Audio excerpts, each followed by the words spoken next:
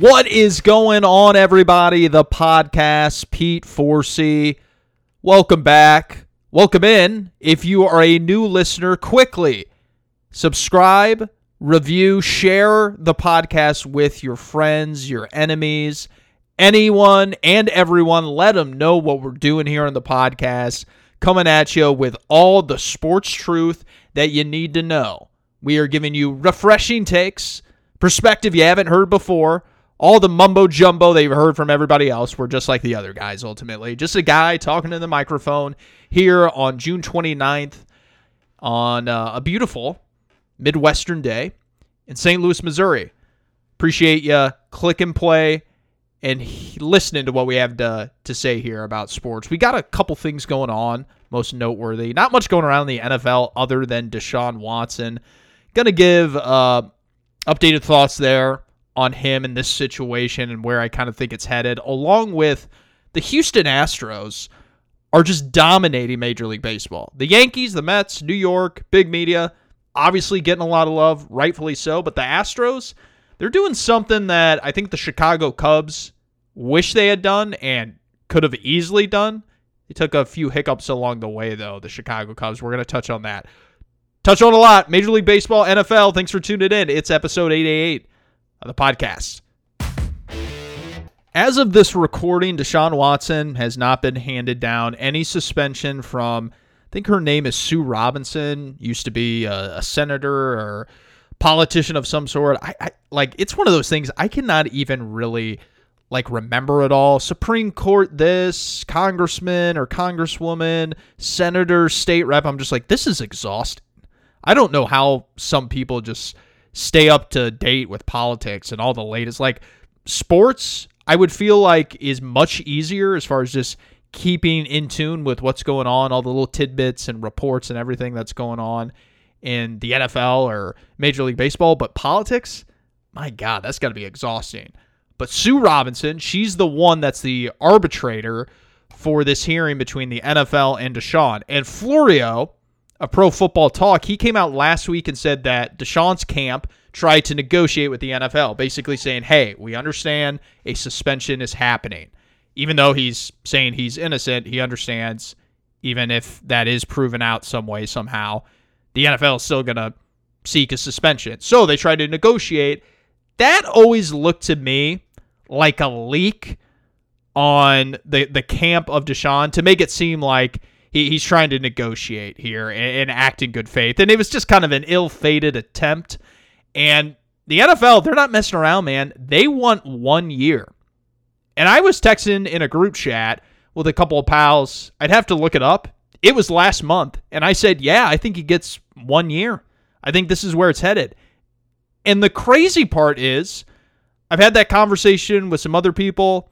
I've heard other people bring that up themselves, just, anecdotally, straw poll here, talking about friends, talking about ball, and nobody seems to be miffed by it. Yeah, year-long suspension. That is mind-boggling, that a guy would get suspended for a year, and then we as the public fully expect him to come back. That's outrageous. Normally, if you get suspended for a year, that's essentially saying you're out of this league. We're done with you. And you are so untouchable by every organization. This year-long suspension is just going to effectively end your career. But with Deshaun Watson, it's crazy. We're going to expect him back in the NFL in 2023. And the Browns, they went all in, $230 million guaranteed dollars, and it's already an absolute all-time failure, all-time whiff. And the Browns, my goodness, you don't even know who to blame. Is it the Haslams, the owners? Is it Barry, the general manager? Is it the coach? I tend to think it was the owners, which I'm scratching my head thinking about that. I guess they're just so desperate for quarterback play. But my, oh my, it's crazy that they made this move just a matter of weeks ago, and you didn't see this coming? You didn't think a year-long suspension was coming? The sheer cases, 20 plus, didn't scare you away, and then more came out? I mean, once you get to that number, again, Harvey Weinstein type numbers. Which I'm laughing at it because it's just comical how much it is, and it's disgusting. Weinstein, and if Deshaun is a criminal here, that's disgusting too. But I'm laughing because it's just like, Cleveland, how the hell were you ever comfortable knowing that 20 people, when you traded for him, were accusing him of heinous crimes? You didn't have any concern that more might come out? It's laughable where this thing is at, and by the time you're listening to this, maybe Deshaun Watson, where are we talking about 2023 when he plays football again? One thing that is getting harder and harder to deny is the Houston Astros' dominance in Major League Baseball. I think everybody knows it's happening, but this whole scandal that is brought up just ad nauseum by Bob Costas, who's great at his job, and I guess I get that you have to bring it up in some capacity, but it feels like it's kind of time to move on. The scandal was kind of proven to be just less of a thing than we originally thought. They did not know what was coming every single pitch. Half the time it did not work, and any advantage that they had was ultimately marginal. They had excellent players, fantastic team. Even without that little advantage, still could have very easily and likely would have made it to the World Series. Just would have. Now, look, they got punished because there shouldn't be an advantage, and that's that. But the thing that I'm really looking at with Houston is just look at the core guys that are still on that team. Alex Bregman, Jose Altuve, Yuri Gurriel, Verlander's still there. They just signed Alvarez to contract extensions before they got to free agency. Years before they got to free agency. And all I thought about was the Chicago Cubs. How they got nobody. Still have Wilson Contreras. Looks like he's going to leave. Neither side really wants to negotiate a contract. One of the best catchers in the game, and the Cubs have no interest in it. What sense does that make? Chris Bryant, Javi Baez, Anthony Rizzo. Chris Bryant, still playing pretty well. I know he's been hurt. Javi Baez, he's been a disappointment. Anthony Rizzo is hitting a home run, big-time home run, every other night in the Bronx. How did the Cubs get none of these guys? I think this is an issue of them falling captive to the rookie contracts. They all were brought up. Forgot about Schwarber. You can throw him in there. They were all brought up during the 2015 season, and they all had their contracts expire during the same year. And instead of making a hard push, if you're Theo Epstein or Jed Hoyer, instead of making a hard push to sign these guys up soon, they just tried to take every ounce of the financial flexibility that they had and signed all these other players. And that's just not the way to do it. It's the way it was built, and that's how it ultimately crumbles down. When you look at the Astros, they got Bregman for $100 million, just signed Alvarez earlier this month. Altuve, who you think is like ancient at this point. He's not even in his mid-30s yet. Hey, he's 32. He's already getting like his third contract from Houston. Houston did it right. They signed these guys up. They let some guys walk, including Keuchel, Correa, Greinke you can throw in there. I remember even they traded that guy in 2015.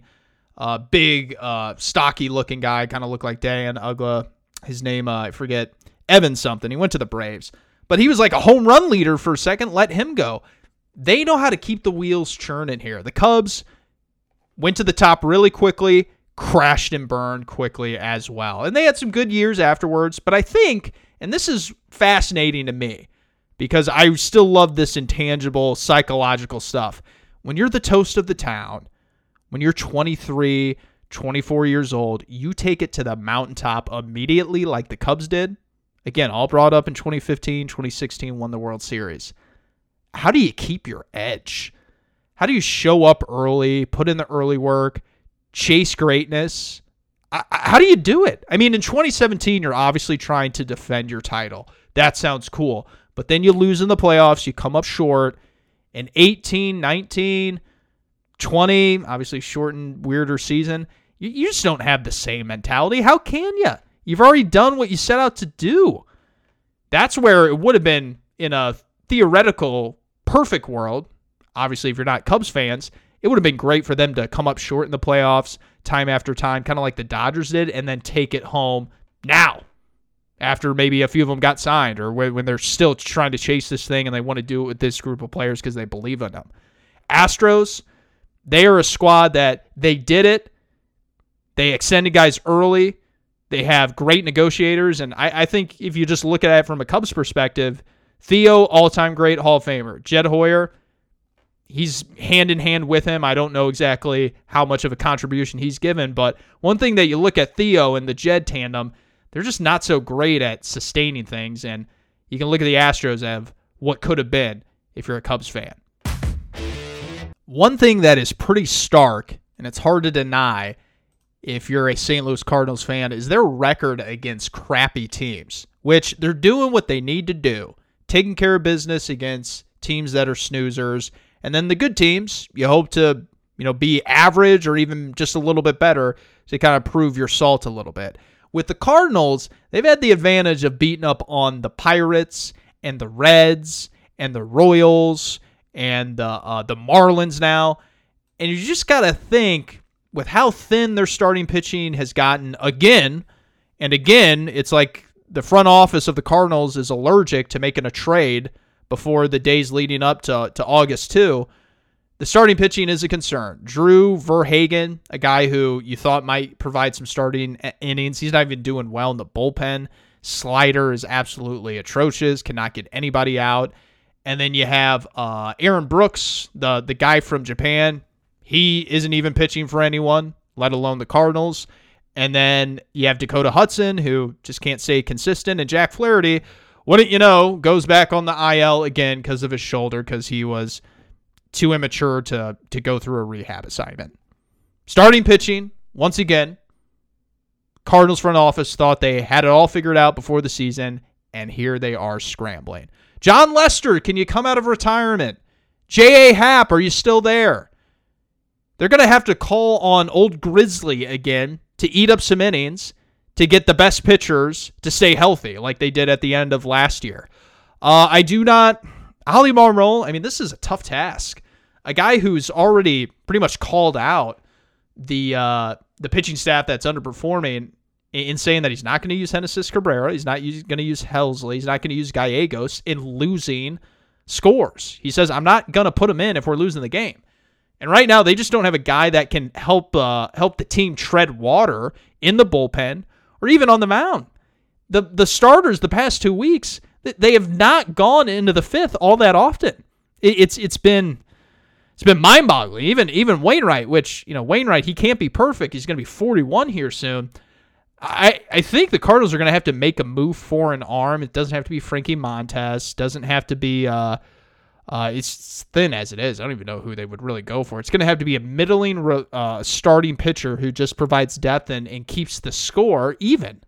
And then hopefully you get the hitters who have been doing great. Paul Goldschmidt, Nolan Arenado, Hopefully they can give you a lead later in the game. But right now they are having issues when they're not playing the Marlins, when they're not playing the crappy teams. They're having issues getting ahead early and then keeping the damage to a minimum because there's a lot of relievers out there in that pen that are just not good enough at helping the team tread water.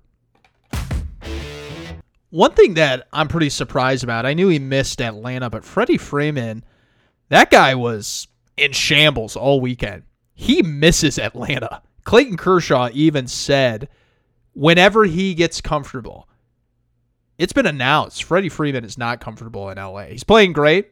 He's just too talented, but he fired his agent, and now I'm seeing a Doug Gottlieb, of all people, reporting that Casey Close, his agent that he fired, Freddie Freeman, apparently didn't let him know of the Braves' final offer, and he found out this past weekend in Atlanta, which, my goodness, you have to be absolutely beside yourself and just furious if you're Freddie Freeman.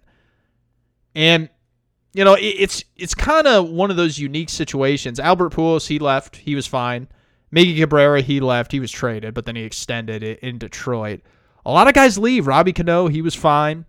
There's a lot of legends that ultimately do end up leaving, but I can't recall someone, at least in the recent past, that was this distraught and this crumbled over it like Freeman is.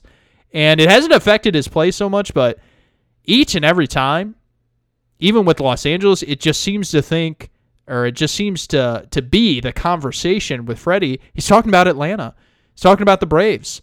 He's not talking about the here and now. He's not talking about the future. It's all about last year. It's all about this past offseason. And at some point, you got to think, like, if you're a Dodgers player, if his play starts to dip a little bit, like say he goes in that 0 for 50 stretch, not 0 for 50, but you know what I mean, like 10 for 50 or, a 2-week stretch where he's just not hitting the ball, and, maybe some of these questions come back like, hey, is your mind okay? Are you thinking the right things? Like, are you thinking about last year? Are you thinking about your agent? Freeman's going to get tired of those questions. Maybe the Dodgers clubhouse gets tired of those questions. And it's going to be something to monitor, I think. He's a great player. I think he's going to continue to have a great career. He's on track to be a Hall of Famer, but just something to keep an eye on. He fired his agent. The questions are still surrounding him as far as last winter in free agency and how it all went down. Now that he doesn't have an agent, anytime he goes on a bit of a cold streak, it's going to be interesting to hear what he and Dodgers players have to say. The Miami Marlins fired Gary Denbo, their president of player development. The Marlins are a weird organization, always have been, even under this new ownership group.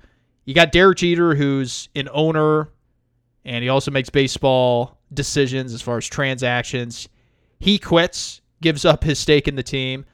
Then you have Kim Ng, first woman GM. She just is allergic to making any sort of move, and any move that she makes, it's like, 1 for 1. Doesn't seem to be any sort of huge impact either which way. And then you have Gary Denbo fired, despite the Marlins churning out power arm after power arm and having some pretty good players. They got a foundation. They just got to make their way through a powerful NL East. Loaded division. They're just a weird organization, and I don't know if it's an ownership thing and just being frugal and being cheap, or is this just real constraints that we, the public, don't understand or don't get when you're in a market like Miami. They love baseball, but the ownership doesn't know how to cater towards the brand or the type of entertainment product that they need, and they're not getting the cash flow. And maybe we just don't get that. I don't know. I'm just starting to think, kind of with the Dolphins. It's a different sport and different financial ramifications, but, can you win in Miami? I don't know. I'm scratching my head with this.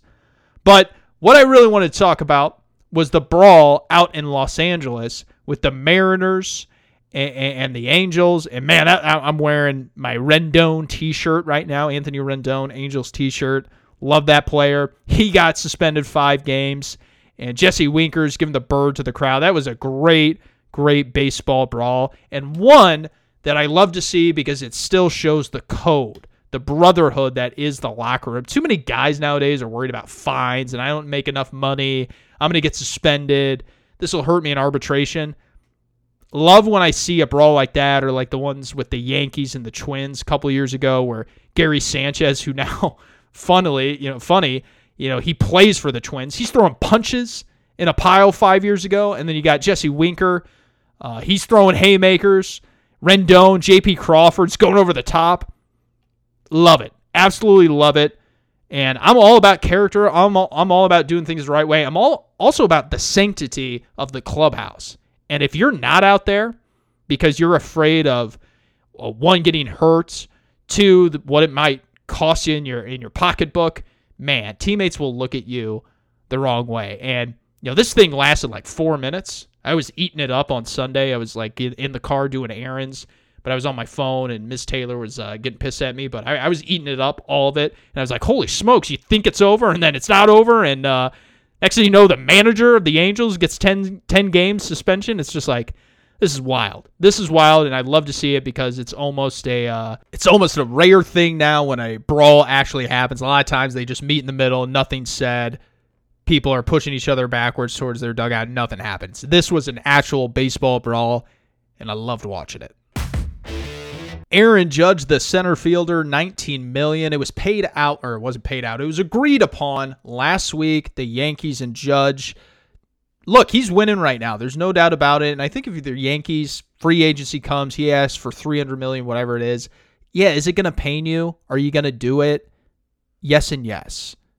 Yes and yes. He's worth it. He's playing center field now. He's playing at an MVP level.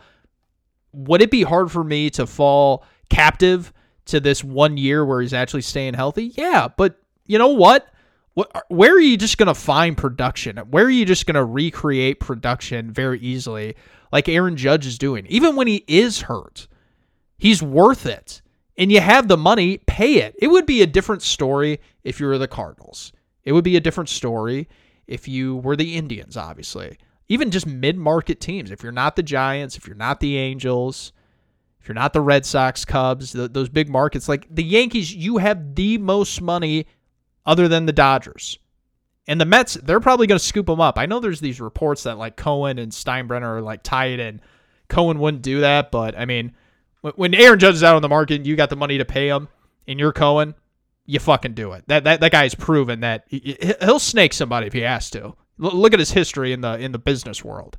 And Aaron Judge, yeah, it's going to be a pain point when you have to write a check that starts with a 3.